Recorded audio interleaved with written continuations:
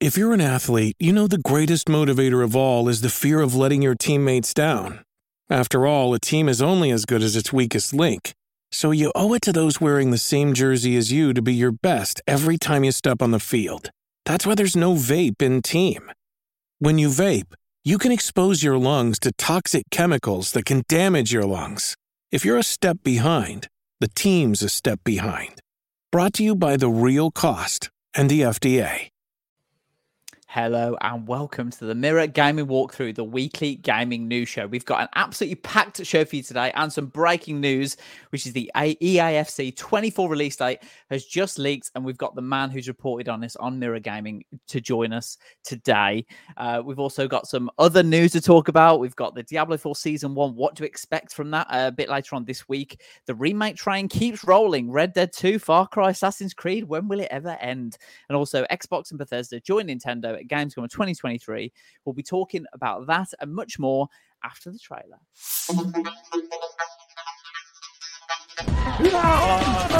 Are you prepared to go public with your KD online or no? Everyone thinks he or she is the best football expert on the planet. You see it in the back page of the Mirror, deal agreed. I think the most important thing is just to have fun. What? 310? No, what button is it? Well, hello. We're ready to come for the W, yeah? Ooh, 12. Ooh, here we go. If you can master second man press, you will defend 10 times better. Today, I'm going to be reviewing the PSVR 2 headset.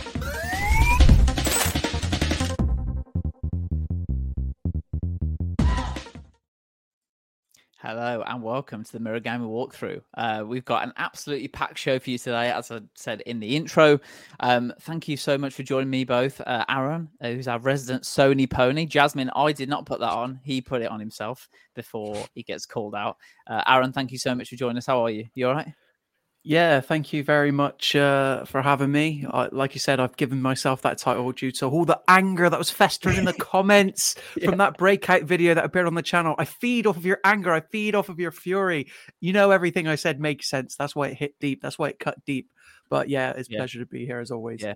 You're just like Cristiano Ronaldo. You just perform at the highest level when you're feeling that the fans booing at you.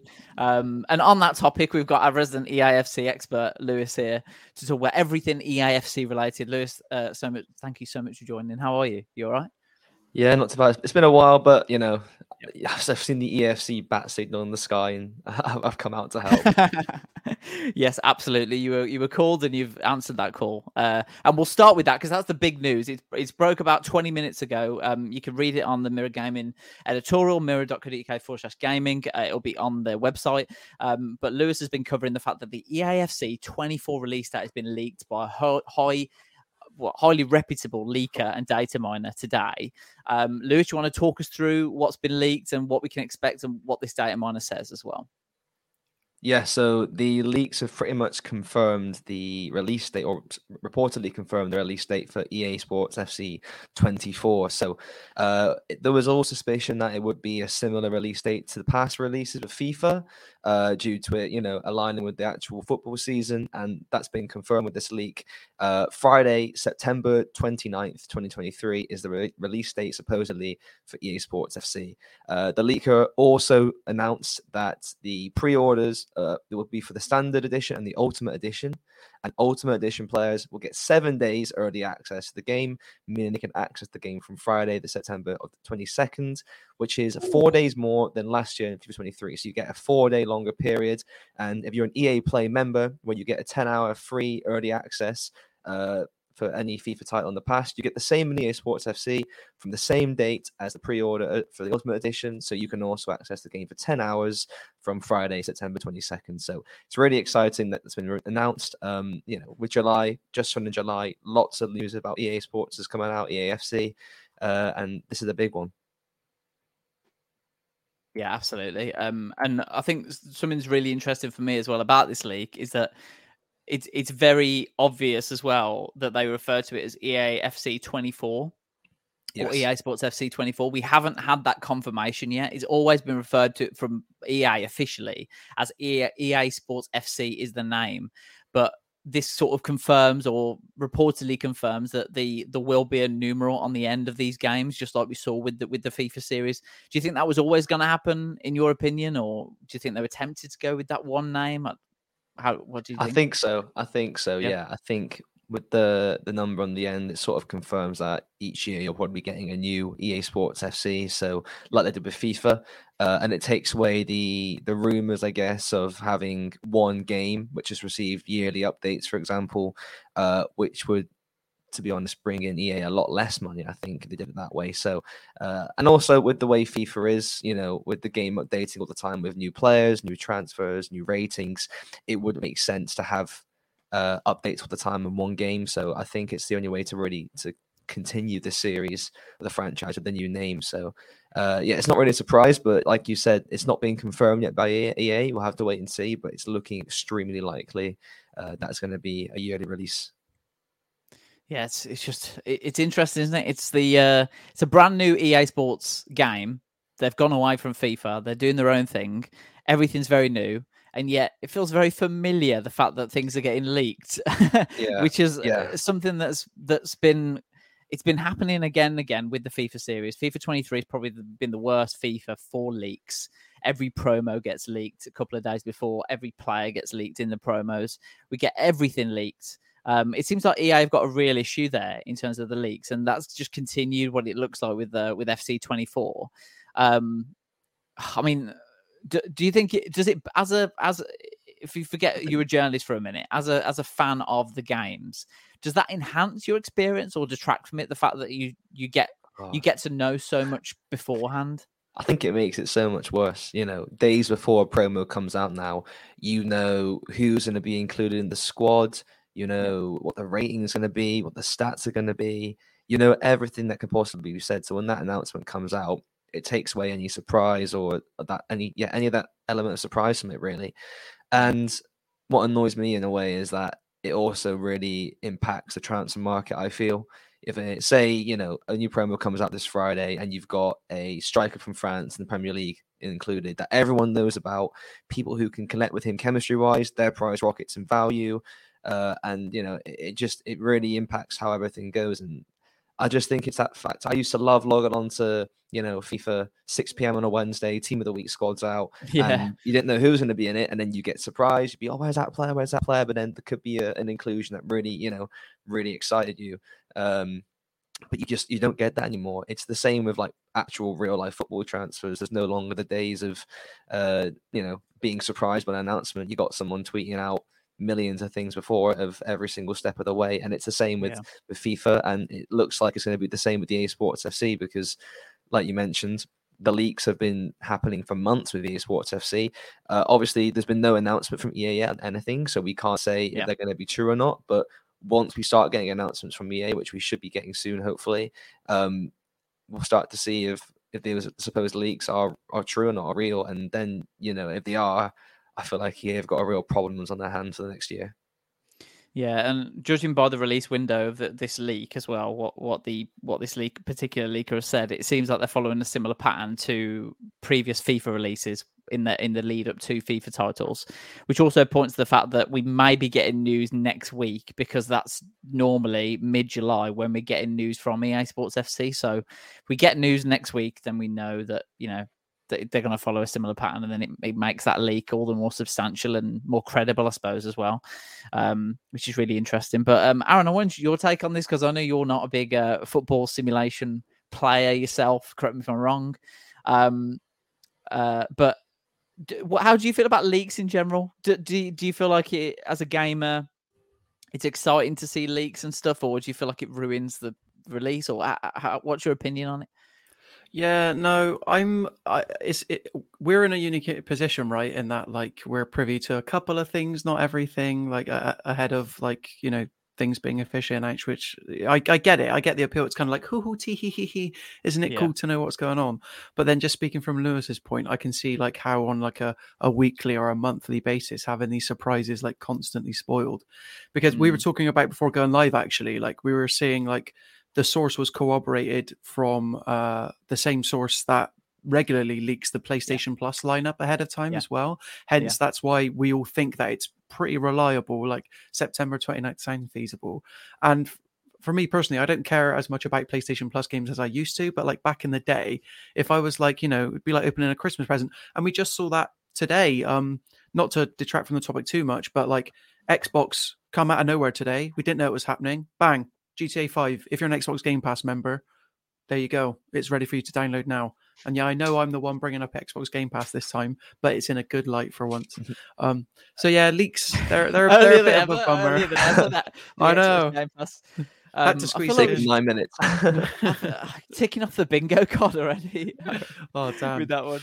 But no, I know it's one of those things, isn't it? I think we've seen when we first started covering FIFA, Lewis. It was we had the privilege of have a whole week of. Oh, okay, we think this promo is coming out on Friday based on previous. We can do a predictions piece on that for the week so that we can let people know what we think. We can use our knowledge to let people know what people think is coming. Same for the team of the week as well. And that element of our coverage is just gone because we just can't. By the time we even think of our predictions, it's leaked already. And I think it also really impacts EA. Like every Wednesday or Thursday, they would tease a squad. They put a loading screen on Ultimate Team where they have the new card design, which no one's seen before. You'd have a nation and a stat, like just one. It's really, really minimal details, but you have people guessing. It just brought a whole like exciting element to the game, which is now no longer there at all. So if you see one of these loading screens now, you're like, well, that's that player and that's that player because I've seen it 3 days ago. And like, the occasional leak in the past, it used to be nowhere near the scale it is now. It used to be, if a squad came out on a Friday, you might get like a few hours before 1 or 2 players, like, oh, here's these players, they're going to be in the squad. And that was quite enjoyable. But now it is, 3 days in advance before the stuff even comes out. You've got every single player, every card, every stat, every SBC, every objective, any packs that are going to be in the store. Absolutely everything in advance. And I think it just takes so much out of the game, honestly. Yeah, absolutely. We've got the piece here live on the mirror.co.uk/gaming site, so you can go and check that out there as well. On the topic of leaks, can I just ask, why do you think they keep on happening? Like, this isn't EA specific, but it's kind of like, surely they've been happening long enough now that, who is leaking this information and why can't they, plug it? Yeah. I don't get it. I think it's the question of how they stop it is the main debate, because it just seems like now if you search like FIFA 23 leaks on social, on Twitter, for example, there's hundreds of accounts tweeting the same stuff. You don't know who's the original source of them, but we have our ideas, Footchair is a very reliable leaker. He's always correct. He's usually the first to announce it. We just don't know how it happens, really. You feel like it's got to be some sort of inside source that's selling the information, or even just making accounts themselves. We didn't know what they're really getting from it, because if you were an inside source and you weren't selling the information, you were just making your own account to tweet it. There's no benefit from that at all. I feel like Yeah, I think I would agree. We've got a few comments in the chat. Jasmine's in the chat. Hi, Jasmine. Thank you so much for joining us. She says, I hate leaks, but I'm addicted to looking at them. I don't know. Maybe it's different for us because we're sort of covering the game as well. And leaks for us are frustrating because we like being the guys. We like being the people to tell you the news, I suppose, and let you know what's happening. But yeah, as a fan, I'm guessing it could be quite nice to hear things early and stuff. But yeah, it's interesting way of thinking about it. I think Lewis will know. A few years ago, there was a big scandal in the FIFA Ultimate Team community where it was basically alleged that internal EA Sports employees were selling Ultimate Team items for real money. On the black market, on Facebook Marketplace or things like that. We're basically contacting players and saying, if you give me 600 quid, I'll transfer you this player into your account, which obviously is why it's really against the terms and conditions, and it's not against the law as such, but it basically puts a monetary value on that item, and then that's when that's when it could be classed as gambling if that was the case. It's kind of like insider trading as well to a certain extent, because you know what it's going to be. Yeah. And I just want to corroborate. Yeah. No, I was just going to say the Facebook marketplace is the black market. You're right. I can corroborate that. But I don't know if I actually told this on the podcast, but I don't know if I'll ever have a chance to say it again. But the reason I might be predisposed to not being into FIFA that much is because when I got my first part-time job, I was like halfway through a shift when all of a sudden I started getting notifications through my phone, and it was like, thank you for your purchase, thank you for your purchase, thank you for your purchase on my Sony account. And it was someone who just like bought a shed load of FIFA points. Like, I want to say like 50, 60 quid's worth. And since that day, I've had to never... Well, exactly. It's because I didn't have. I was a teenager part time. One pack. That gets you one pack nowadays. That tells you how long ago that was. Then, cool. Yeah, but I think that just to go back on what we just said, I think if there's people who work at EA Sports who allegedly did that, because we did a full investigation, we spoke to the people that were affected, we got screenshots, we got videos, we got the proof that it was happening, and from that moment we obviously reported that, and EA responded with a really strong statement, and it stopped happening. But the fact that with people internally who are willing to basically gift players from like an internal system, because it's impossible to do that in game. Like, there's no other way of getting an untradeable icon into your account without opening a pack or something. They were going straight into the account. It seems to me like these leaks are happening into someone somewhere internally providing this information, because at this stage it just got so, the leaks are so correct. It just can't be from anyone else, really. That's the fact. It's like it's down to the exact stat. Even the in-game stats, they know the exact attributes each player has. And the only way you figure that out is by being internal in the company. Yeah. Well, the thing we're not mentioning is that Lewis's uncle works at EA as well. So. I wish we'd have the inside source, and that was true. He doesn't. Just for anyone, Lewis's uncle does not work for EA. I have no just uncle inside to work joke in gaming. Yeah. The only other thing I can think is that I'm not privy to the world of data mining, and I sort of know how it works, because there are ways that you can get into internal systems, and there's like raw data there that you sort of have to interpret. Do you know much about this, Aaron? I've heard a lot about data leakers. There is ways to go into like the source pages of different websites, and I have done it before, trying to have a look at stuff. It's very, very difficult to do that. But do you think possibly that might be a reason that there's so many leaks with that game? I don't know, because my experience with data mining specifically are like in relation to like cut content for games that have already released. Like, you'll often hear maybe a couple months later or after a big game's release, it's like the highest profile example I can think of is Metal Gear Solid 5, The Phantom Pain, which obviously had a very torturous production cycle.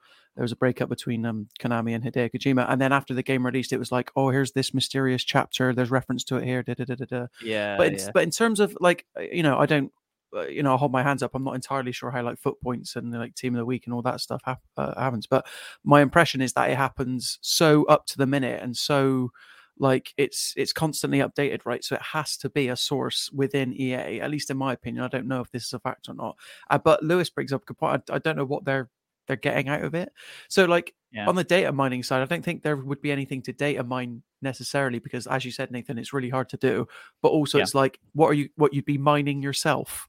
At least in my head, that's how it worked. But I might be wrong. What I do know is within EA Sports, there's a content team who do all the content for FUT.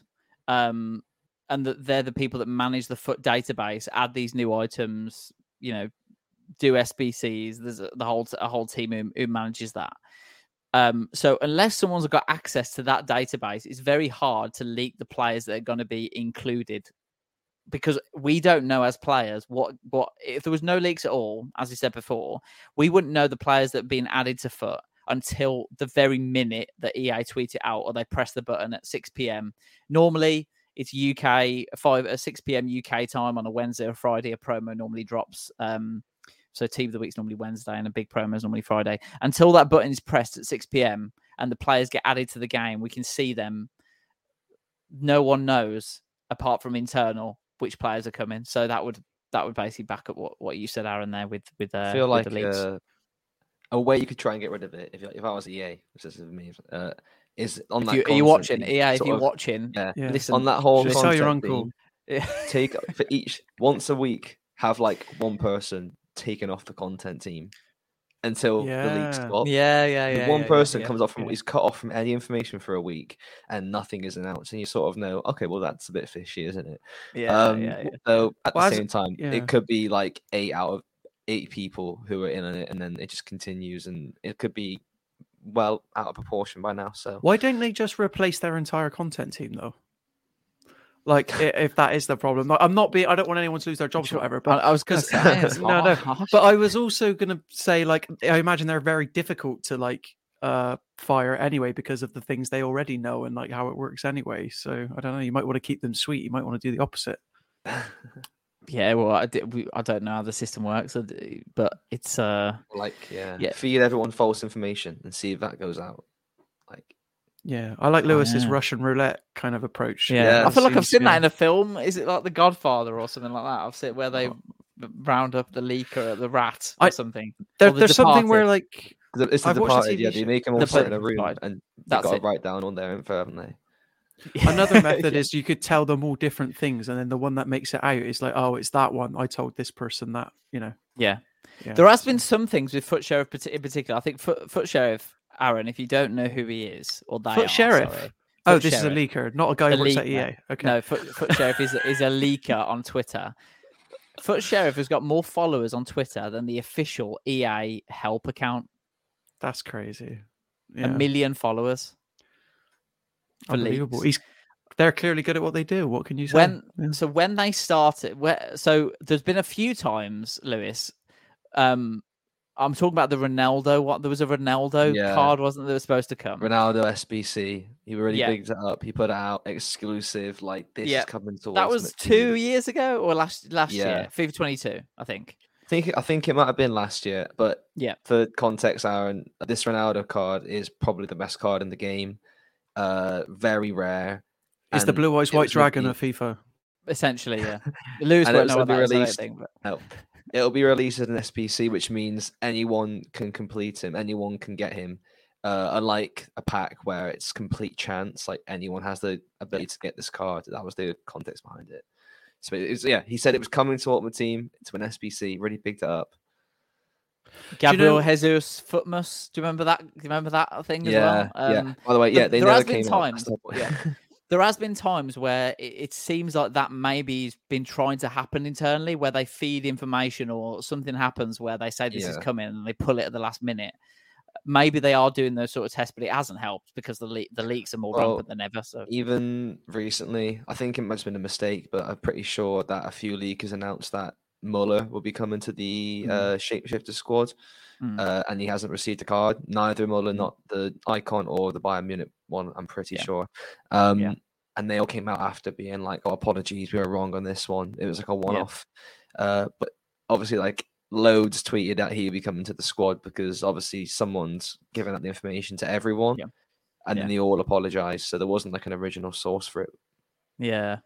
Well, I think for players and us, it'd be better that if there was no leaks, and I hope that EA can stop the leaks because, it'd just be better for everyone. And I think something that did give me hope was that EA Sports FC wasn't leaked before it was announced. So there's hope there that they know that maybe there's a group of people they can trust internally, and whether they're not on the content team or not is. But look what's happened now. Look what's just happened. Yeah. But I mean, they're a data miner, aren't they? Is it Bill? Bill Kun? They're a data miner, aren't they? A leaker. So, well, I guess we'll just see because, like, the logo that was never leaked once. That wasn't leaked. That came out. Yeah. They wanted it to. That didn't come out at all, which was quite a surprise based off their track record with leaks. So like we'll see. There's so many leaks around there right now, like women's players and Ultimate Team and online career mode, and there's hundreds of different leaks. So we'll see they finally announce the game. Are they in there or not? I'm gonna guess that there's a ball in it, and that you have to get it in the back of the net in order to win. Ideally, we don't know yet. That would be groundbreaking. That was absolutely. Watch this space, everyone. Yeah, there's a lot of uncle chat in our in our chat, so I'm just gonna go. So James is in. Thanks so much for watching, James. I hope you're well, mate. He says Uncle Bobby Kotick. Yeah, there's no Uncle Bobby Kotick in this chat. Don't worry. Jasmine also says Aaron's uncle works at Sony. Well, of course. Nathan's at Xbox and Lewis has one at EA. Bloody hell, you guys are well connected. Jasmine, stop talking about it. Right. Yeah. How did they get our news? Yeah. Exactly. But yeah, there's also stuff that wasn't leaked. So David Jackson, VP of Brand at EA Sports, who we interviewed a couple of weeks ago ahead of the launch of EA Sports FC, went on a La Liga live stream to talk a bit more about Hypermotion V, which is the successor to Hypermotion 2.0, which will consist of 80 times the amount of animations of FIFA 23, including 590 million frames of advanced 11v11 game capture. He said, we're going to blur the lines between virtual and real football, integrating Hawkeye technology with player position engagement for La Liga matches to fuel Hypermotion V. He also says that the more matches that are played in EA Sports FC, the more real the experience becomes because the machine learning algorithm learns more about... I'm under arrest. I've been talking too much about it. They're coming for your uncle. Yeah, the sirens are going off. But yeah, so that was announced earlier this week on the La Liga live stream channel. So and we hadn't heard that before. That hadn't been leaked. So maybe that gives us hope for the future. But just for everyone watching, thank you so much for watching. We've just talked about the EAFC release date being leaked as Friday, September 29th, reportedly. And the Ultimate Edition reportedly will get you access from Friday, the 22nd of September, which is very early. And we don't know anything else yet. But when we get more news, we will let you know. Let's go on to our next topic then. Shall we go on to the remake train that keeps rolling? Because I know Aaron's got some thoughts about that. Over the last week or so, we've got reports that Red Dead Redemption, Far Cry, and then Assassin's Creed Black Flag potentially all could have remakes in the works. We've seen a couple of remakes this year already with Dead Space and Resident Evil 4 as well. The remake train keeps rolling. This segment is gonna be called. Aaron, are you excited? Are you disappointed? How do you feel? Tell us. Tell the people. This year has been a great year for games, as I'll keep saying. Like, it's unprecedented. I think we're going to look back at 2023 and be like, wow, that was a banger of a year. And in part, I think that is due to the excellent remakes we've had. Dead Space, as you said, Nathan, Resident Evil 4, as you said. We also had Metroid Prime Remastered, which is called Remastered, but it's basically a remake with all new visuals. Yeah. And the fact that, so out of the three you mentioned, because they're all different cases, I feel like two are almost a guarantee. That being Assassin's Creed 4 Black Flag and Red Dead Redemption, the original. Red Dead Redemption is my favorite Rockstar game, even above any of the GTAs, probably even above Red Dead Redemption 2. Yeah. What an amazing game it was. Like, it's so... when it came out 2010, what a time ago that was. But basically, that is pretty much guaranteed because not only has the South Korean rating board basically revealed that it exists, and nothing, they don't rate things just because they want to like will it into existence. I was listening to an episode of the Sacred Symbols podcast where basically the host of that podcast, Colin Moriarty, is a dialed in ex-journalist. He basically was, as he was talking, he was like looking at a screenshot that was like, oh yeah, this is coming. Like, look, everything I've got here is coming soon. And he predicted we could be seeing it in like August, announced in August and out in September.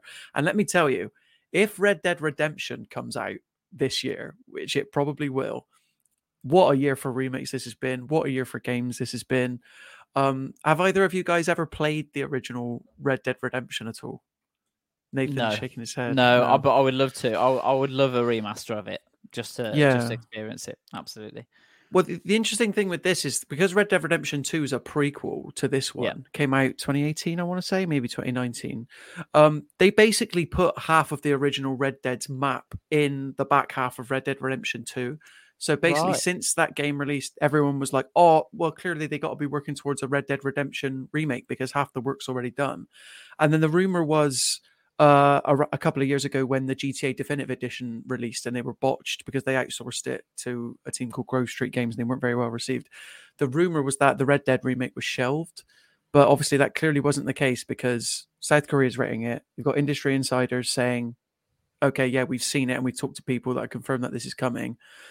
Oh, if this comes out September time, Starfield's going to have competition. Let me tell you that now. Whoa. Starfield and FIFA and non-FIFA EAFC 24. Yeah. So yeah, and then I've got like I could go on a whole tirade about the Assassin's Creed Black Flag remaster remake and how it's not necessary, but this is a game that is still technically stranded on PlayStation. It never came to PC. You can play it on Xbox Series X if you own a physical disc. You can put it in and it will run it at 4K. But other than that, this game is locked off to the PS3 generation, so it'd be good to have it back. Yeah, I'm just watching the trailer. I've come in 2010, so this game is 13 years old. This is the game I definitely do want to play. So this is like one of the few which has really, really interested me, and I hear so many good things about it as well. So I think a remake I'd love to try that. Yeah. Yeah, absolutely. How annoying must the South Korea ratings board be for games publishers? The fact that they just, I think, haven't they got form for this? I'm sure I've heard this happen to a number of different titles before, where that stuff just gets rated and then it's like, oh, that's coming, sort of thing. Yeah. I feel like out of all the other different ratings boards, it's always them that leak it first, and you'd think that, but if it's not them, it's like a retailer from around that area as well. So it's it's funny. Because the exciting thing about this is the fact that they're already submitting it for a rating without having already announced it means that it's going to be a surprise drop. There's no way they're going to announce it and it's coming January next year because it's rated. It's gone gold. I think a game has to go gold before it gets rated. Don't quote me on that. I might be wrong. But anyway, it's basically done. So, like I said, we've got a prime example on this podcast. Nathan, Lewis, neither of you have played the game.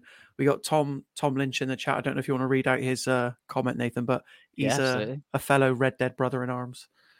One of his favourite games of all time, a special one for sure. Yeah, absolutely. There you go. And obviously, Thomas has got good taste in games because he's also a big fan of the Batman Arkham games as well. So, and he's also a Call of Duty player, so sort of balances it out as well. You've played Call of Duty loads of times. Yeah, but I know it's flawed. It's flawed. So I know it's relapsed. Yeah, absolutely. Lewis, is there any other games you'd want to see being remade? Okay, it's hard to. What about FIFA 98 on the PS1? Get that remade. You laugh, but take us back to the good days of FIFA 12. Yeah. Imagine Pro Evo 5 remaster. What remastered? Adriano, Rekaba, Oberfame Martins. Oh yeah, all the old players. Yeah. That'll be. I think that they're trying to do something like that in FIFA, aren't they, with the legends and icons and stuff, but it's not pushed enough. I think that'd be a great idea, like classic teams, the 99 United treble winning team. Put them in the game. Yeah, get the old commentators back as well. Get Andy Gray. Get the Kanda, or is he not in favour these days? That's not. The less we can talk about Andy Gray, the better. Once you get off this podcast, I know nothing about football. Google Andy Gray, and you'll understand. He is no longer in the football world. But Martin Tyler would be that. Yeah, there you go. I was just you got to get Peter Drury on it. Peter Drury has to be. Yeah, absolutely. Yeah. Tom's also saying Arkham Origins is the worst of them, though. Yeah, Aaron. Listen, Tom. I know he's trying to poke the bear here. He knows how much I love Arkham Origins, and I know how much he loves it as well because he's got the same collector's edition statue that I've got. It's a really good game that Rocksteady don't tend to acknowledge, and we're seeing that again because it's not technically a remake, but the Arkham trilogy is finally coming to Nintendo Switch in September. It was announced in that direct that you and Scott reacted to. I cannot wait to see how Arkham Knight runs on a Switch. My God! But then we were all laughing when Witcher 3 was announced for Nintendo Switch, and I beat Witcher 3 because it was on Switch, basically. This was like pre-Steam Deck age. Yeah. But before we get too far off the football remake chat, you could remake a classic game. I think it was FIFA 98 that had the rad about like all the classic soundtracks. Oh yeah. Careful, that's back in the game now. Music copyright. Yeah. Is it back in the game? That's back in the game. Yeah, they released a classic playlist. Yeah, they did. A bit of Goodbye Mr. A by the Hoosiers. What a tune! Oh, there you go. Sam Smith. But also, do you remember a game on the PS2 called Red Card? Remake that. Let's get it done. No, there Infinite was tackles. no fouls. Yeah, that was Yeah. brilliant. Yeah, That's EA have absolutely seen brilliant. some rivals. Let's get that remade. Yeah. Yeah, It's true. That absolutely. is true. Yeah, and talking about remakes, we've got, as you mentioned, Aaron, there's rumors that Assassin's Creed 4 Black Flag will be remade. We know that Ubisoft have got a game called Skull and Bones, which has been delayed, cancelled, so many times. It's just going round and round and round. Do you think this is Ubisoft going, okay, Skull and Bones isn't working, let's just use all the assets for Black Flag? Do you think that's what they're doing, or what's your thoughts on it? I think there's some truth to that in the sense that they've sunk so much money into Skull and Bones now. Like, I can't remember when it was announced, but it was probably around about the mid 2010s initially. And literally, the only mention of Skull and Bones at the Ubisoft Forward press conference, which I was at, was that singing segment, followed by a look forward to a beta later on this year. And it was like, okay, you're going to tell us about when the game's coming out, because it was due for release towards the end of last year, and then they pulled it last minute. Yeah. But I think, yeah, there clearly be a lot of shared assets, because the funny thing is that when Skull and Bones was announced, people were like, oh, great, we're going to get a pirate game. Just like, it might look and feel a lot like Assassin's Creed, but we're basically going to get a standalone pirate game that plays and looks like Assassin's Creed Black Flag, but isn't weighed down by all the modern storytelling and the weird sort of abstergo stuff that tends to bog down Assassin's Creed Black Flag. So in a weird way, we've come full circle. My argument against the Assassin's Creed Black Flag remake is that it still looks beautiful today, and you can still play it on PlayStation 5 and Xbox Series X, because there's a version available for it on PS4 and Xbox One. And that's why I can understand the need for remakes when there's a call for accessibility, when a game that looks of interest, look how beautiful this game looks. Yeah. Like, this game came out in 2013. It was like a PS4 launch title, and yet it still looks stunning. And I feel like before the Dead Space remake was announced, people were like, Dead Space probably still looks and plays fine, and it does.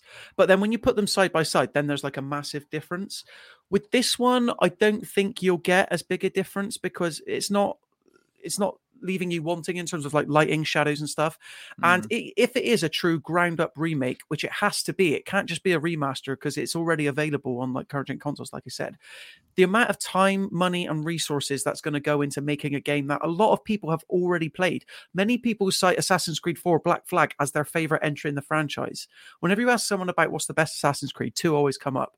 Assassin's Creed 2 with Ezio and Assassin's Creed 4 with Edward. So the fact that, okay, they bodged it with Skull and Bones because it's not a single-player pirate game like everybody wanted. It's this weird asynchronous multiplayer thing where you kind of play as the ship, but you can get off your boat when you're not battling, weird things like that nobody wanted, like a PvP with pirate ships, which Sea of Thieves has done, pretty well, except it's not just PvP. There's so much more to it. The fact that they'd rather remake Black Flag as opposed to just creating a separate pirate game or creating a sequel to Black Flag with a new story, like, that's what I prefer over a remake. But just from my little micro bubble on Twitter, I think I'm clearly in the minority, because people are like, Black Flag, woo. And I'm like, guys, you can play Black Flag now. Do it. You can play it on Switch if you want. It looks and plays beautiful. Like, yeah, so that bit annoys me a bit. Like, and I feel like people are getting a bit overzealous with these remakes now. Like, we've had a couple of hits, Dead Space, Resident Evil 4. Resident Evil 2 really kicked it off a couple of years ago. But now everyone's like, just remake everything, even if it doesn't need a remake. Yeah. Very strange. Games that you can play now on current gen consoles to be remade, that seems weird to me. Yeah. Like, well, and this game's now. This game's so large as well. It's like so big, because you can go on like to the islands and stuff. I'm like, I mean, they're having trouble getting a Sands of Time remake out. Like, they announced that like 3 years ago, and then they delayed it at the beginning of this year. It's still not got a release date. If I was Ubisoft, before, and in fairness to them, this leaked. It wasn't them announcing that the remake is coming, but the fact that it's even being entertained, I'm like, guys, get a Sands of Time remake out, because that game isn't available to play on PS4, even PS4. It's pointless, doesn't it?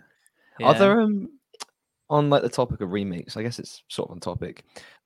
You obviously know a lot more about this than me. Are there any games which, like, in development, should have been made but never got released, that are like big games that you'd like to see? As in games that are announced that have just like never come out? Yeah, or like even games that are like were ages ago, like were in development and just were never released, like it just went dead. Yeah, I'm trying to think. I mean, again, to use the Ubisoft example, there's that Beyond Good and Evil 2 game, which was a bit weird because they had Joseph Gordon-Levitt come out on stage at the E3 conference where they last showed it. It was just a big cinematic trailer, and it looked like an entirely different game. The original Beyond Good and Evil was a PS2 action adventure, kind of like a Zelda game where you were in this cool steampunk cyberpunk world, and then suddenly they've transferred it into this like massive big cityscape where you're joined by multiple characters. So that game, they've not technically cancelled it, but I doubt we'll be seeing it anytime soon. And then before that, The Last Guardian was kind of like this white whale of like, is it ever going to come out? Is it ever going to come out? And then lo and behold, it did come out in the PS4 generation. But in terms of games that have been announced that I'd like to see come out, I'm struggling to think of anything like this. Yeah, I don't know. But I agree with you, Lewis. Like, focus on the games you've announced and are trying to get out, like Skull and Bones, as opposed to pouring your effort into other things. I guess the announcement, you said it's a leak, but it's probably just to keep people happy, isn't it? Yeah. I'm just looking at a list of games, high-profile games announced that have no release date. We've got Prince of Persia: Sands of Time. We've already mentioned that. Metroid Prime 4. Yeah, that is true. So that was announced. Got a whole article about 20 E3 games that were never released, which is really interesting to look through because I recognize the name of a lot of these games and I remember them being announced, and I just can't remember. Hit us with them. Let's go. Scalebound. Cancelled. Cancelled. Loads of Star Wars games. Tom Clancy's 13. Yeah. Tom Clancy's Rainbow Six Patriots. Wild. Strong E3 showcase. A couple of other ones. Battle Cry. Agent. Brothers in Arms Furious 4. So Agent was that's from the PS3 generation, and that was actually a Rockstar game where announced they had at E3 2007. Yeah, and the thing is, like, it was announced in 2007. Nobody had heard from it since, but Rockstar kept renewing the IP name for like multiple years after, assuming that it was still coming. But they've never touched it since. And to answer Lewis's question, Star Wars 1313 would be a great game to get released. It'll never happen, but if people aren't familiar, go and look up the gameplay for Star Wars 1313 because it looked awesome. Yeah, absolutely. So we're just watching the Skull and Bones gameplay overview here that was released 11 months ago. Will be available November 8th, which it won't. We can confirm that it won't. Will we ever see this?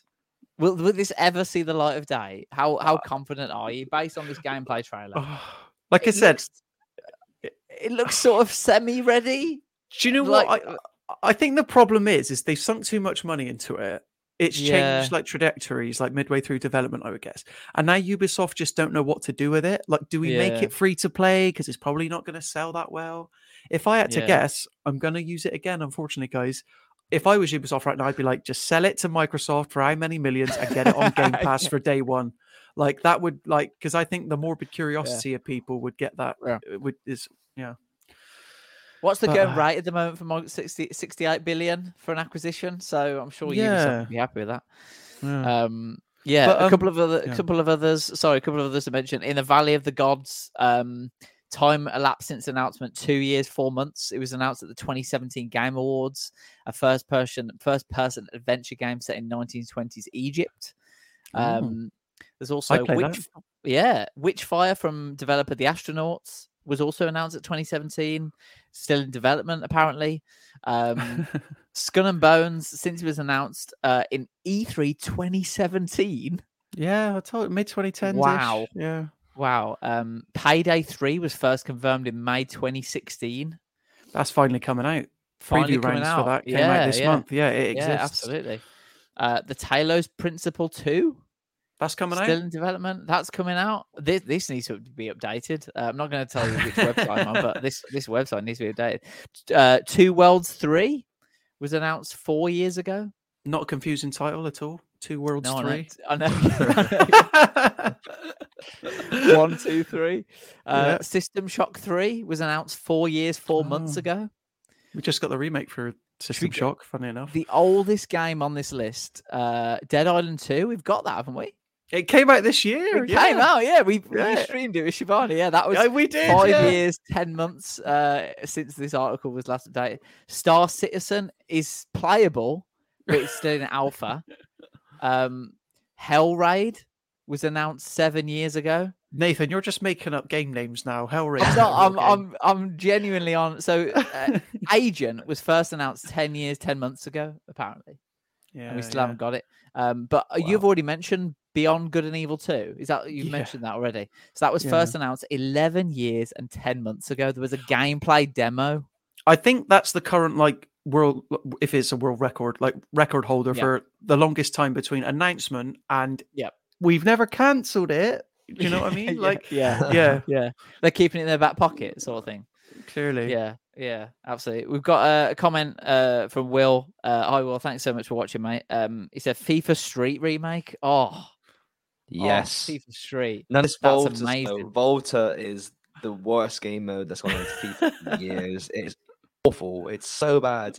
Actually, saying that, the mini games are fun. You've got some friends to play with. The mini games are good, but the actual FIFA Street sort of style of it doesn't work. You need to bring up the classic OG FIFA Street 3 of Peter Crouch. Yeah.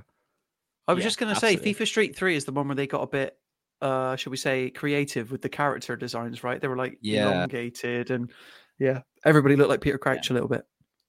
Yeah, absolutely. Yeah. And talking of new things happening, Xbox and Bethesda will join Nintendo at Gamescom 2023. Xbox and Bethesda have got a very busy year, but they've squeezed it into their schedule for 2023. So their presence at Gamescom 2023 was confirmed by the official Gamescom Twitter account earlier today. They said, breaking, Xbox and Bethesda will join us on the show floor for Gamescom 2023. Fellow industry titan Nintendo announced back in April that it would be attending, but Sony, by extension PlayStation, reportedly won't be at the event. That's according to Games Market, a German publication, via VGC. Obviously, their presence at Gamescom makes sense considering that Starfield will be announced will be released less than 2 weeks after the event closes on August 27th of this year. And then they've also got Forza Motorsport coming out in October as well. Games. It seems like. Do you think Sony are missing out with all these publishers suddenly deciding and tech giants suddenly coming to Gamescom? Do you feel like Sony have they've assumed that no one's going to go, so they got nah, but then everyone's actually going now? It seems like maybe they might get FOMO in a month or two. Yeah, obviously the annoying thing is that to have an exhibit at a convention the size of Gamescom takes months and months in the planning. Yes. So I honestly feel like if PlayStation were going, we'd probably hear about it right now. Until this news broke, I was under the impression that maybe I'd heard somewhere that PlayStation did confirm it was going, but clearly I must have been misinformed. But it makes a lot of sense now for Nintendo back in April, because the whole thing was, it's like, well, after Zelda, what have they really got? And then 2 weeks ago, we got, they've got 3 or 4 big games coming out before the end of the year. Actually, they're giving the Nintendo Switch the appropriate swan song. I know Scott McRae, who's a freelance news writer for us at the Mirror Gaming. He's really excited about the prospect of potentially getting hands on with Super Mario Wonder, because it's like a 4-player sort of co-op platforming game. Yeah. They've not confirmed whether or not it will be playable at Gamescom. But on that note, I think you said about Starfield, it comes out 2 weeks later. What a perfect opportunity to finally get Starfield into people's hands. Show us how confident you are about this game. You just had a great Starfield Direct. Everyone is literally at the peak of their hype. And I'll be watching very closely to see whether or not they do make Starfield available to at least the press. Maybe not the public, but at least the press at the end of August as part of Gamescom.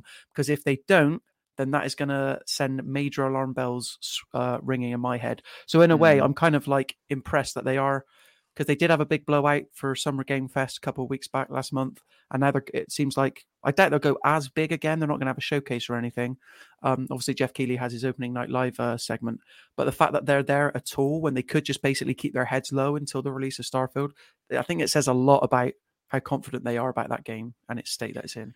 Yeah, and the fact that Xbox and Bethesda are going, Starfield's got to be there, right? They've got 100. Oh yes, yeah, 100%. it's going to be there. Aaron, are you It's just saying that, or do you just want to get your hands on it and play it yourself? Well, this is the thing. Like, see, I can be nice about Xbox when it makes sense, and this, like, we could be about. We're at the. This is a major turning point. Starfield could come out. We saw their 2024 lineup, and if they could just ride this wave. I'm being honest when I say, like, guys, you might not even need Activision for it. Keep the 68 billion. I mean, yeah, if you do pull out of the deal, you've got to give Bobby Kotick 3 billion, but eat the loss because Avowed's looking great. All those games they showed in the showcase, but Starfield is the one, and Todd Howard and the team know it. Yeah. I still think there's going to be a lot of bugs at launch. A game of that size, past precedent says there's going to be. If it's less buggy than Cyberpunk, they're onto a winner. As sad as that is to say. Less buggy than Cyberpunk is not a good bar, though. Honest. Not to derail us too much, but did you see a couple of weeks ago where a designer from CD Projekt Red was like, I think people gave us a hard time when Cyberpunk came out. It wasn't that the bad. quote was, it was fashionable to say that Cyberpunk was bad or something, was the quote. And then I just, on my Twitter, it was just constant screenshots of day one Cyberpunk where it's like textures not loading in, like the game constantly crashing. Yeah. Aaron, I was there. Oh, I was in Night City, and there was just people. There was people floating on imaginary steps and imaginary chairs, and there was people just like float. It looked like Redfall, to be honest, like floating vampires everywhere, and another Bethesda game. But yeah, I think Bethesda. Yeah, sorry, Bethesda, but yeah, I think Starfield. You're right. Starfield had a great Starfield Direct, and it got me hyped. But there are a few little alarm bells that are ringing that I've sort of wanted to ignore, but I don't think I can. There's over 1,000 planets. Only 100 will have life. I know, according to Todd Howard. That means there's 900 planets with nothing on it. But you know, the annoying thing is that they can just say that's scientifically accurate. Most planets don't have life on them, and we should have thought this at the time when they originally revealed Starfield and he went 1,000 planets. Everyone was like, "How are you going to make that work?" And now we're a couple months out from launch, just like, "Oh, I see." Right. Yeah, and I think the phrase procedurally generated was dropped as well, which we haven't heard before confirmed, which is the same technology they use in No Man's Sky, which sort of randomizes. It's basically a clever way of saying it randomizes planets' resources and things. And I know it's technically realistic that not every planet would have a life on, but it's still like. So can you go to every single planet in the game? Apparently, that's what they say. Yeah, because it's like, still worth like a little frog on each planet, so then you can say. Well, I mean, I suppose they could argue that there's like microbes that you can't see or something, which technically would mean there's life. People are there. They're just the life is there. It's just invisible. They're just specks. Yeah, just bits of carbon. The other alarm bell for me is that there's no ground vehicles. What at all? Really? Just flight? No ground vehicles. So you have to walk everywhere in the planet, and to go from place to place on a planet, like from point of interest to point of interest on a planet, you have to get back into your ship, go out of the atmosphere, and then come back in on that place that you want to. Yeah. See, like stuff like this. It's like, okay, guys, cutting some corners, aren't we?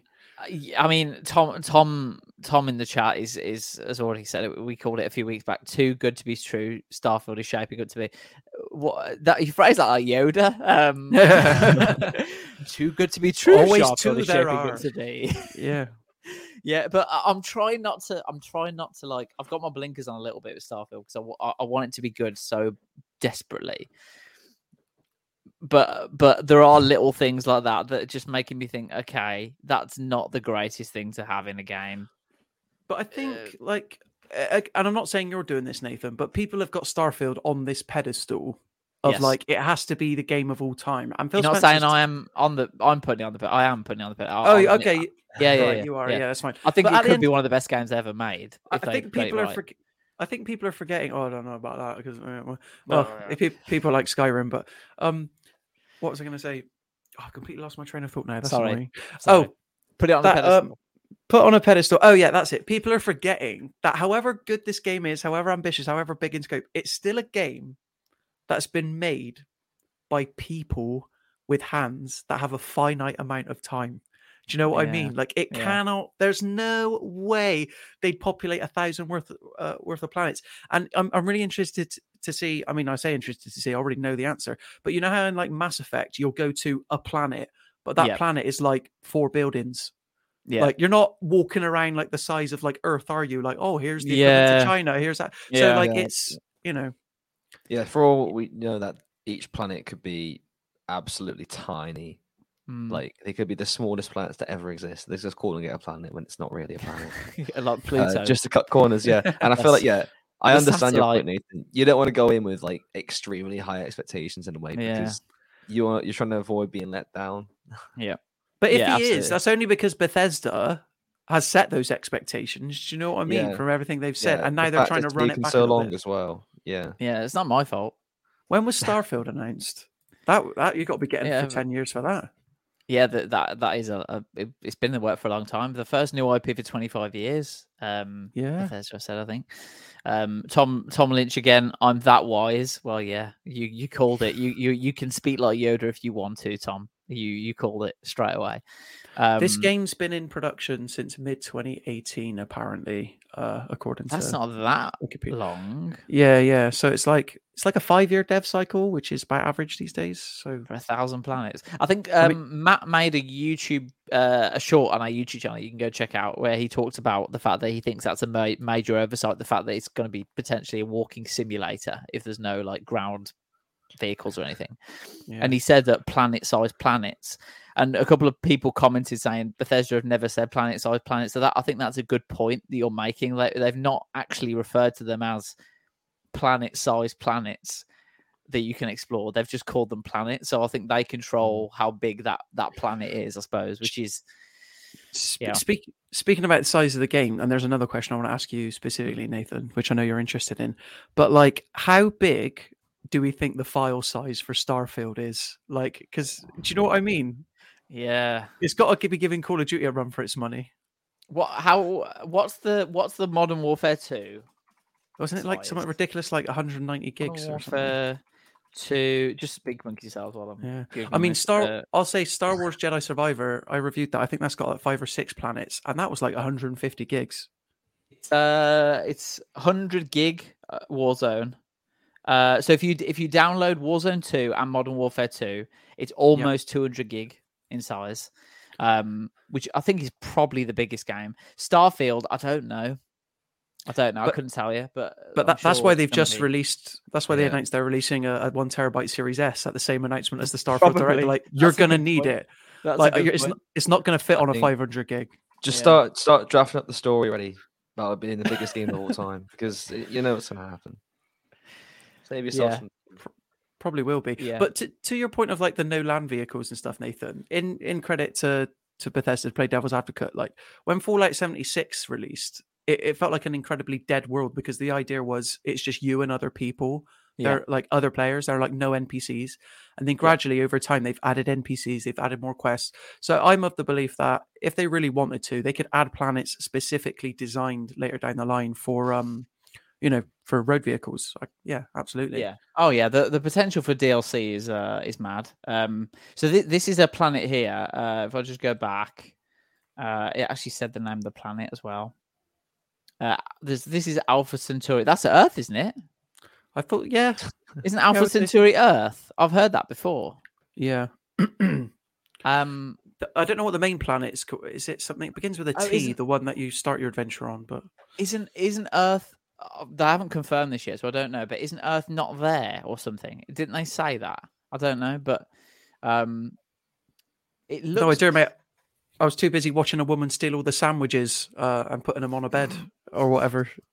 Oh, here we go. So this is where New Atlantis is. So it looks like there's certain points you can actually land your craft. And there's a moon there, Lewis. There's your little Pluto moon there.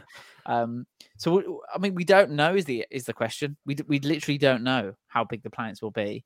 But yeah, Pluto. Do they teach Pluto in schools anymore as a planet? Because it got officially redesignated, didn't it? As a it's a satellite dwarf planet now. I think a satellite.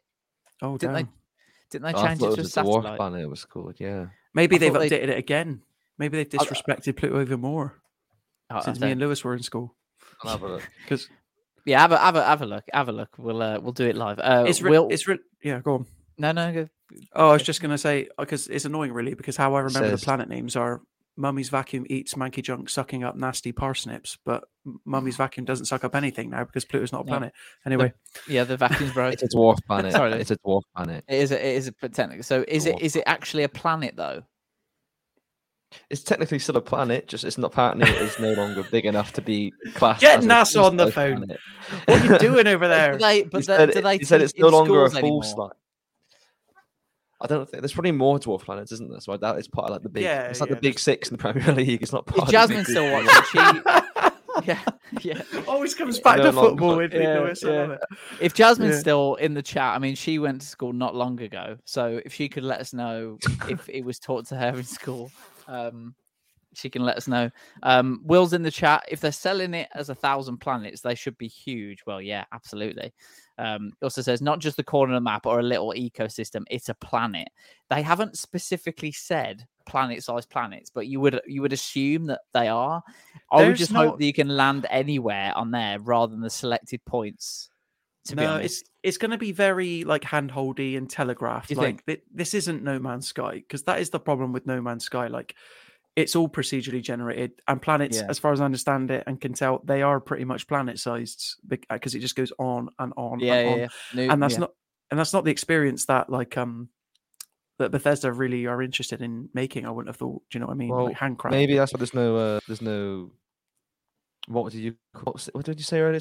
In the game, road vehicles, like ground cars. Road vehicles. Yeah. Maybe you can only load the certain, and then without road vehicles, you can walk a certain distance really before you board.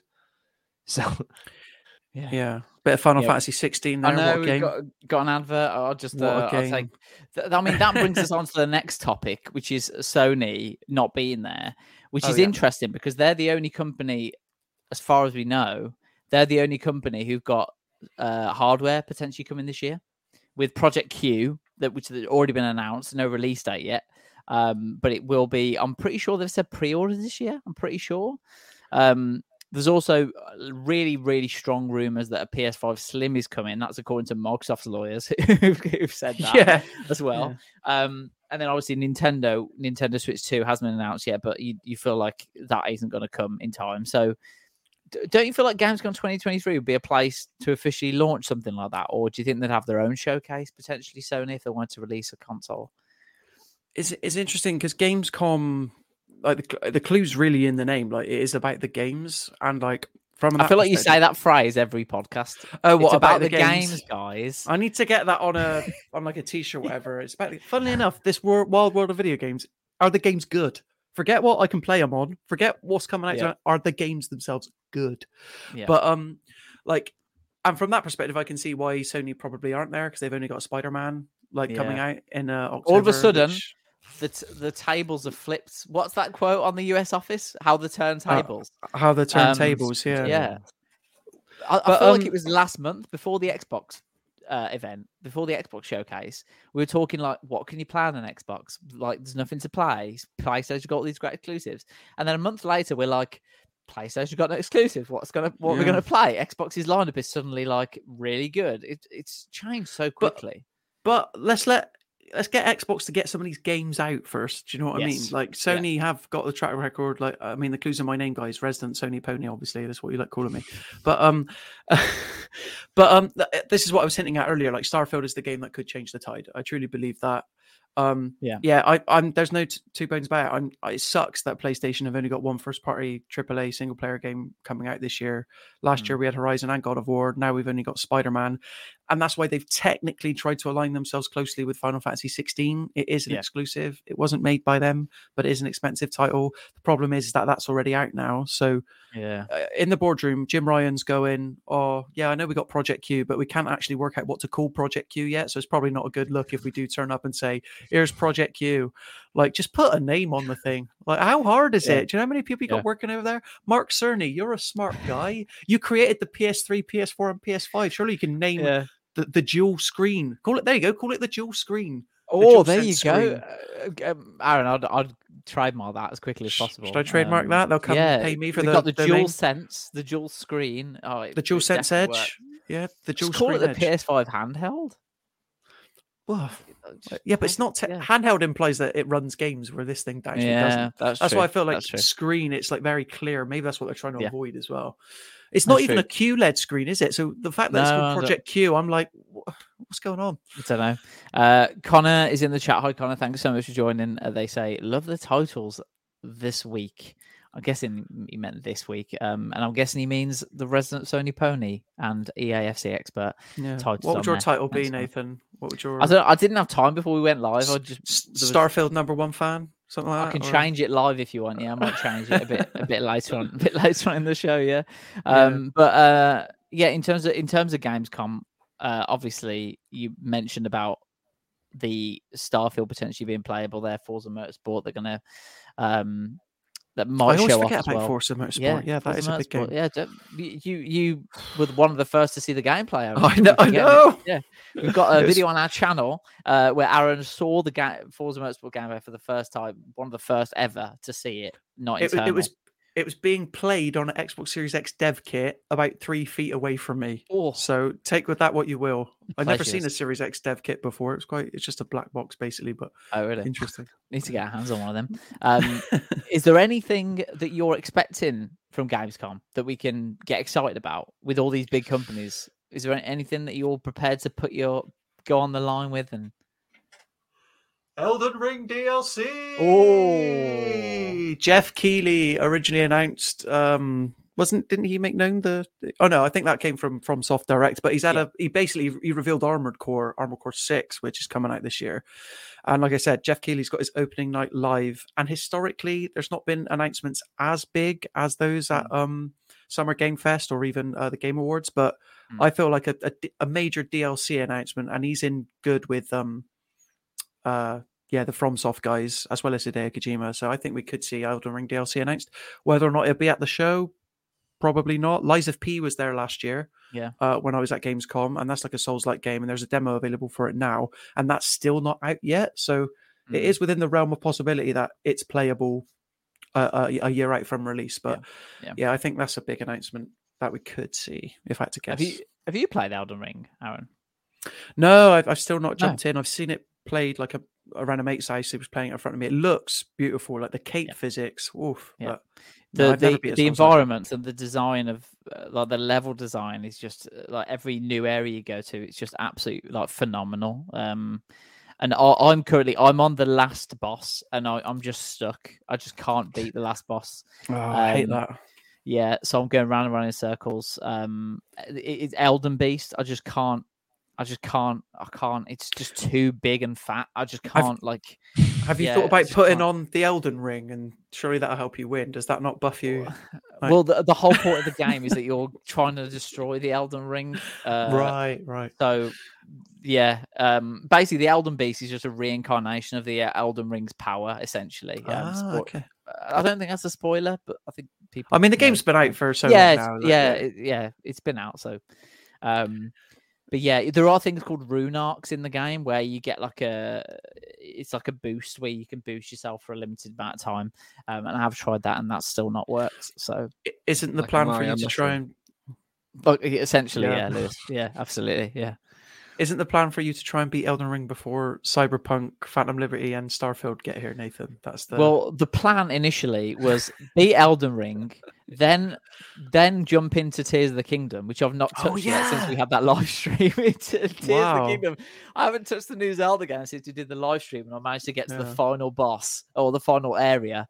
And then you've got the Phantom Liberty DLC, and then you've got the Elden Ring DLC as well. So there's those coming out that I want to play, which I don't think is confirmed for this year. Just FYI, they didn't say when it's coming out, just that it's in the works kind of thing. But if I was them, I'd want it out as soon as possible. I don't know if you put it before or after Armored Core 6, but I think they're different enough games where it doesn't really matter. Yeah. Well, if anyone has beaten Elden Ring and they can give me tips for Elden Beast, please get in touch on the chat. I'll leave a comment, please. I'm struggling. I just can't. Have you ever tried following like a YouTube tutorial about how to beat the Lewis, final boss? of course I have. Of course I have. Hours. I've watched hours of YouTube tutorials. Hours and hours and hours. Pausing every 3 seconds and just copying their exact move. I think the thing with Elden Ring is that you can have so many different builds and different weapons, and you can customize your character in certain ways where you can have different levels, and they give you different powers and things, and different weapons have different effects depending on what level you are. And there are easy ways to do this particular boss if you're a sorcerer to use certain incantations, but I've always gone for the melee build sort of thing. So I don't know what it is about these type of games, but I never go for the magic element of it. I just don't find that gameplay very satisfying. I always go for like the sword and shield gameplay that I'm just used to. I find that way more satisfying. Maybe that it's made it harder for myself, but that's where. Speaking of sword magic and shield, sounds a bit more. Magic sounds a bit more dangerous and helpful than a sword and shield, to be honest. So yeah, but that would mean redo my whole character, which is just so long at this stage. Can you do that? Can you change you can't change your class once a campaign started, or you can? You can just change it all up. You can change, like, you can reallocate your points and stuff. You need something called a larval tier to do that, but you can do it. But yeah, I don't know. I'd rather be like a sorcerer than like a humble knight with a sword and shield. You know. Let's get you streaming it, Lewis. Let's get you. Let's get you on yes, the thing. please. Let's. Have you ever played Elden Ring or seen anyone play it? No, I haven't. No. No, never. I think you should. So these are the videos I've been. I mean, this is way off topic now, guys. So I really hope Xbox is coming to Gamescom. What more do you need to know? I really hope that you're enjoying this segue. But this is the cheese with magic. For anyone who's this is the Elden Beast we're looking at. Yeah, this is the Elden Beast. Yeah, so these are the sort of things you can do with magic. Is he going to do magic? It makes it look so easy. I don't think they even get hit. Oh, okay, it does get hit. Yeah, look, that's the sort of magic they're doing. It just doesn't feel very I don't know. Does it feel too easy in a way? Like you feel like it'd be a lot easier like that. Yeah, I've watched so many of these videos, guys. Honestly, I just can't do it. So if there's anyone in the chat who knows how to beat Elden Beast, please let me know, and I'll beat it forever in your debt. The only other thing I could do is there's something you can do to call other players from other games that want to help you out. So I might do that and just hope that they know how to beat this last boss. But that feels Nathan, if you had a PS5, you could just leave Elden Ring and play Demon Souls. Yeah, I know, but I'm so close. I just need to finish. His life is on hold until he finishes. Yeah, I can't even pick up my Switch until I finish this. Honestly, I just can't. I am surprised. I'm shocked you haven't really touched Tears of the Kingdom. Yeah, because of this. It's just having two massive games on the go. I just can't do it because my brain. I need to be fully invested in something, especially with the limited time I've got as well, outside work and stuff. And yeah, it's just easier to do that. And talking about limited time, we've only got a limited amount of time until we see Diablo 4 Season 1, Aaron, because they're going to be announcing the start date for Diablo 4 Season 1 there's his merch. He's got the merch. They're going to be announcing the Diablo 4 Season 1 start date in a live stream tomorrow evening at 7 p.m. BST, I want to say. I think 7 a.m. if I'm not mistaken. Is it 7 a.m. BST? Yeah. It's like, let me have a little look at that. Let's have a little look, shall we? We're consummate professionals on this channel. So it's 2 p.m. EDT. Yeah. According to the post by Pez Radar, which is Adam Fletcher. Adam Fletcher is the Global Community Development Director. Oh, I can't view tweets when I'm not signed in anymore. Thanks, Elon. Thanks, Elon, for that. Well, you could do EDT to BST conversion. That's 7 p.m. I'm sure it was 7 p.m. It is 7 p.m. Yeah. There you go. Then you're right. Aaron, you need to log on Q, mate, and update our. I need to log on Q. If anyone's Adam watching, Fletcher, you've done me. Yeah, if any of the Mirror Gaming teams in, I can do it as we're talking. Don't worry, I can do it. Okay, cool. Yeah, just Thank Yeah. you very much.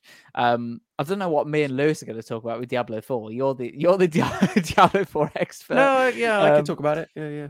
But yeah, Diablo 4 is set to dish out Season 1 later this week in a big hour-long developer live stream.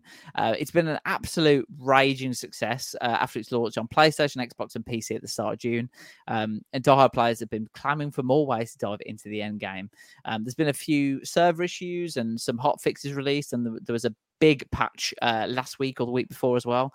But Season 1 is what most players are wanting more details on, and according to a global community developer that we cannot see at the moment on Twitter. The live stream begin at 7 p.m. BST tomorrow. What are you expecting from the show? Obviously, you're expecting the Season 1 release date, but what Season 1 juicy deets are you wanting to see, Aaron? Yeah, it's weird now because like this is going to be the only period in Diablo 4's life cycle where there's not going to be a season like attached to it. So, and obviously the reason Activision Blizzard did that is so people can get used to how this version of Diablo feels, get a better sense of the world, and all that jazz. And it's Diablo is the sort of game that attracts like a very dedicated and diehard like user base. So they're very feverish, shall we say, for Diablo 4 Season 1, which, as we say, they've already mentioned in the lead up to the release that is coming sometime in mid-July. Well, now we've got this developer live stream coming tomorrow at 7 p.m. BST. And it's basically, what they've said is that the first 15 minutes are going to be taken up by Diablo Immortal, which is a mobile game that caused obviously loads of controversy. Like, do you guys not have phones? Like that classic moment. Yeah, and then the rest of the live stream is going to be taken up. They reckon it's going to go for 60 minutes. So that leaves 45 minutes for them to not only detail, obviously, when and what time, like the date specifically, and what time it goes live worldwide for people, Diablo 4 Season 1, but obviously what's included as well. And they've already said that it's going to include new mechanics, potentially, which I'm intrigued in, because how are you going to change the fundamental mechanics of the game compared to when you're not playing in a season? And also storylines as well. So, obviously, if you're new to Diablo, it probably came as quite of a shock to you to learn that you're not going to be able to take your current character into the new season. You'll have to start a season from level 1, essentially, and certain waypoints and objectives across the map are going to reset entirely. So that includes strongholds, dungeons, waypoints, everything apart from the altars of Lilith, I believe. But your map will still stay like out of the fog, so you can tell where everything is already. You need to have beaten the campaign already in order to access the seasonal journey, which makes up Diablo 4 Season 1. So anyway, to stop harping on, sick of the sound of my own voice, we're going to get the release date, we're going to get the start time, but also this will be the first time that we get a proper look at what a Diablo 4 battle pass and how that's going to function. So we already know there's going to be 100 tiers to the battle pass. 63 are only unlockable if you pay for it, but 27 are free to everybody. And yeah, the battle pass is a go when Season 1 arrives. It's exciting. And the battle pass is cosmetic only, it is important to point out. So it's not pay to win, even though it's primarily a PvE game, but there are PvP elements. Yeah, you can't, only cosmetics. Why would they make people make new characters for Season 1? What's the reason behind that? This is something. So I've played Diablo 3. I've beat it through twice, but I've never engaged in the season journey. But this is how it usually happens, right? And it is. Okay. And in Diablo 4, it's tied to like a currency called renown, which relates to the dominancy of the map. Because the weird thing is like if you enter the first season with like a level 80 or level 100 character, which is the max, there's just going to be no incentive for you to want to tick off these objectives. Right. And from everything I've read around it, from everything I've written up about it, it's Activision Blizzard's way of making the game feel new again, or as new as possible, because it's kind of like it's a season. Each season is kind of like a director's cut of the campaign. Like you can just go and do the story again if you want, but along the way, there's going to be more things to see, like storylines, more mechanics to engage in.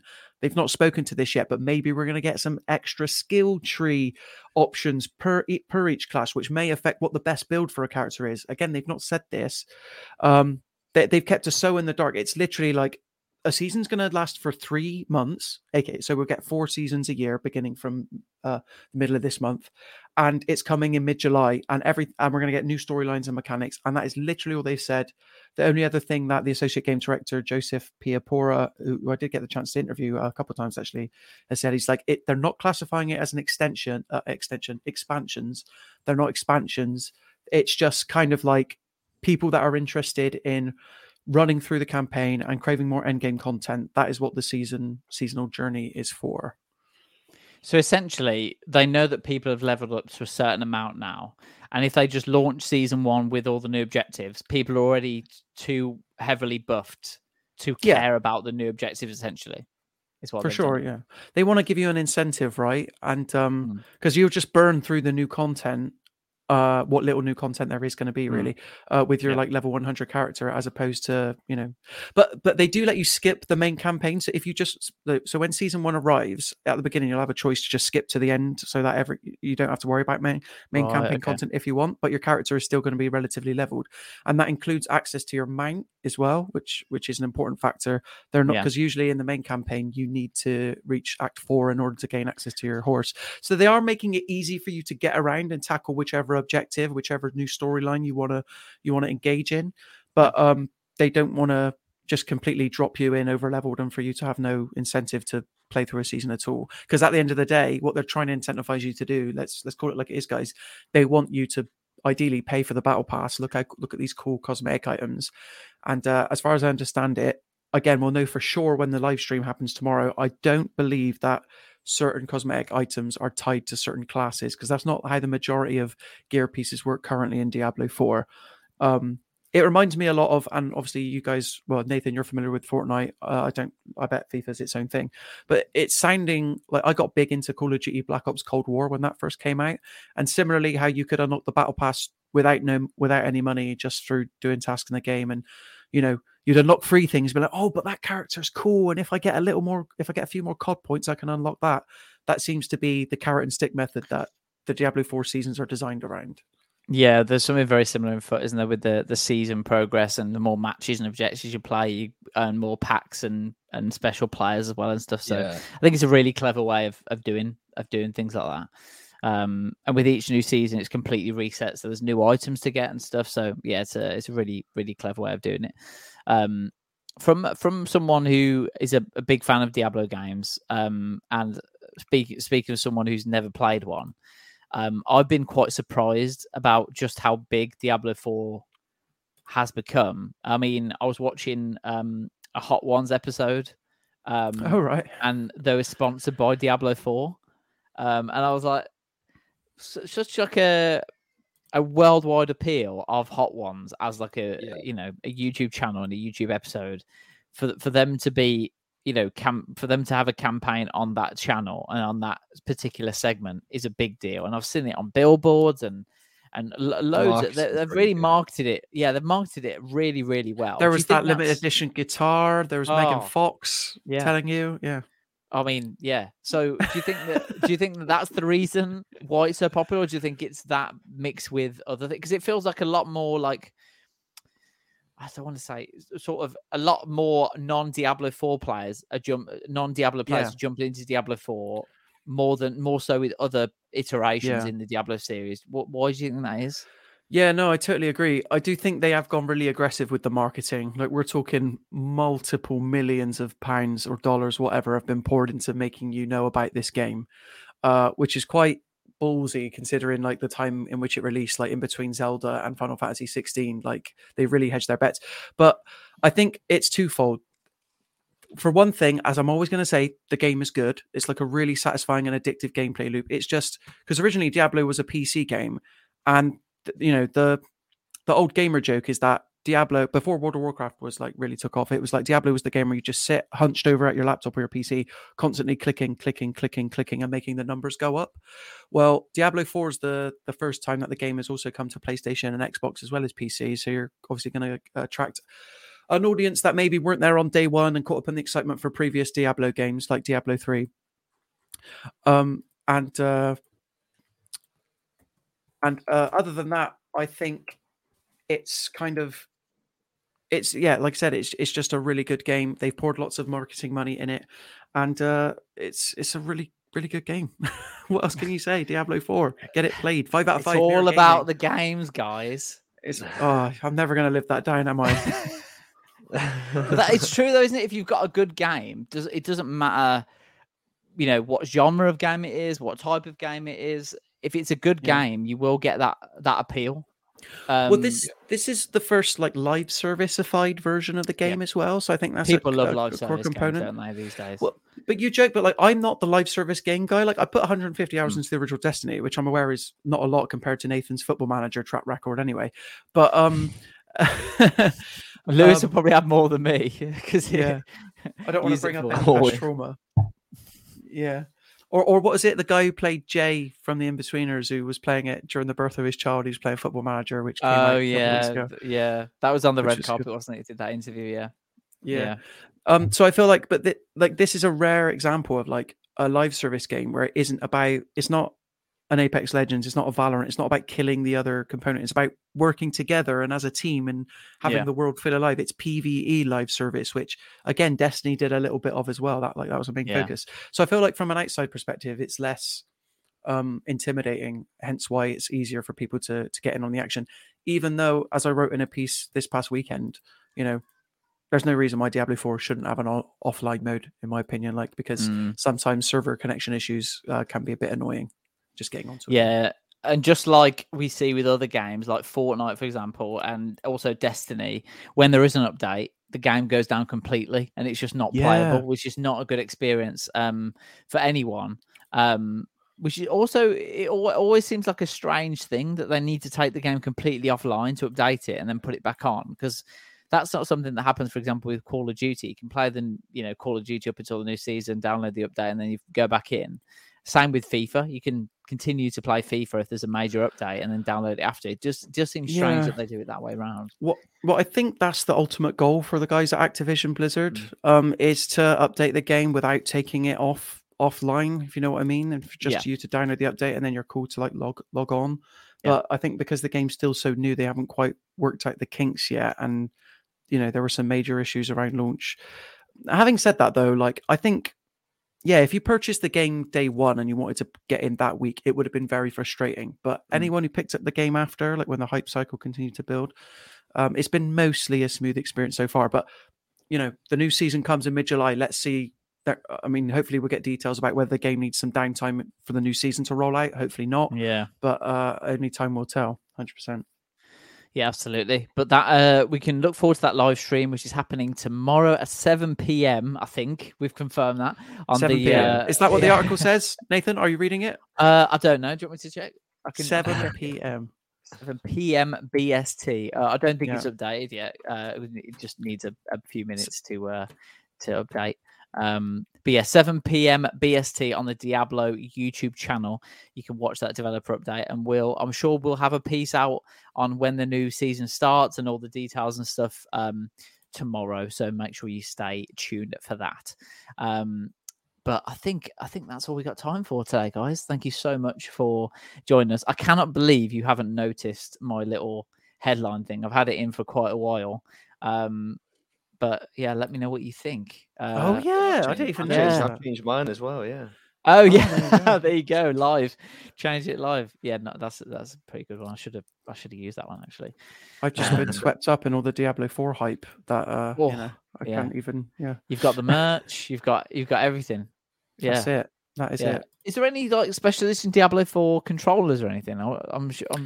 Wouldn't you snap them up?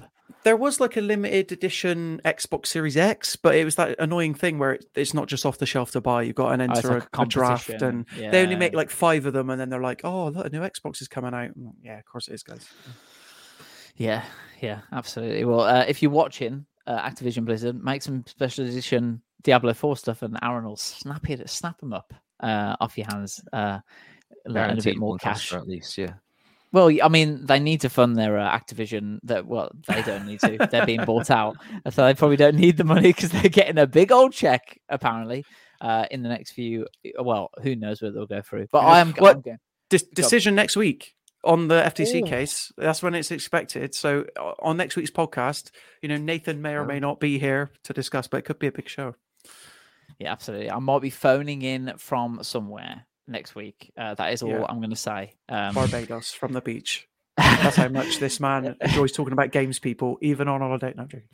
Yeah, no, I'm not. I wish I was. I'm not going on holiday, unfortunately. But I will be doing something cool, and I can let you guys know if I can. But thank you so much for coming on, Aaron, Lewis. It's been a really cool podcast. Thank you very much for joining us, and thank you, Lewis, for joining us so quickly after your breaker today with the EA Sports FC 24 release date leak. Thank you so much for jumping on and talking to us about that. As Aaron said, we'll see you next week on the Mirror Gamer walkthrough, where we're expecting the FTC decision potentially to be announced by then.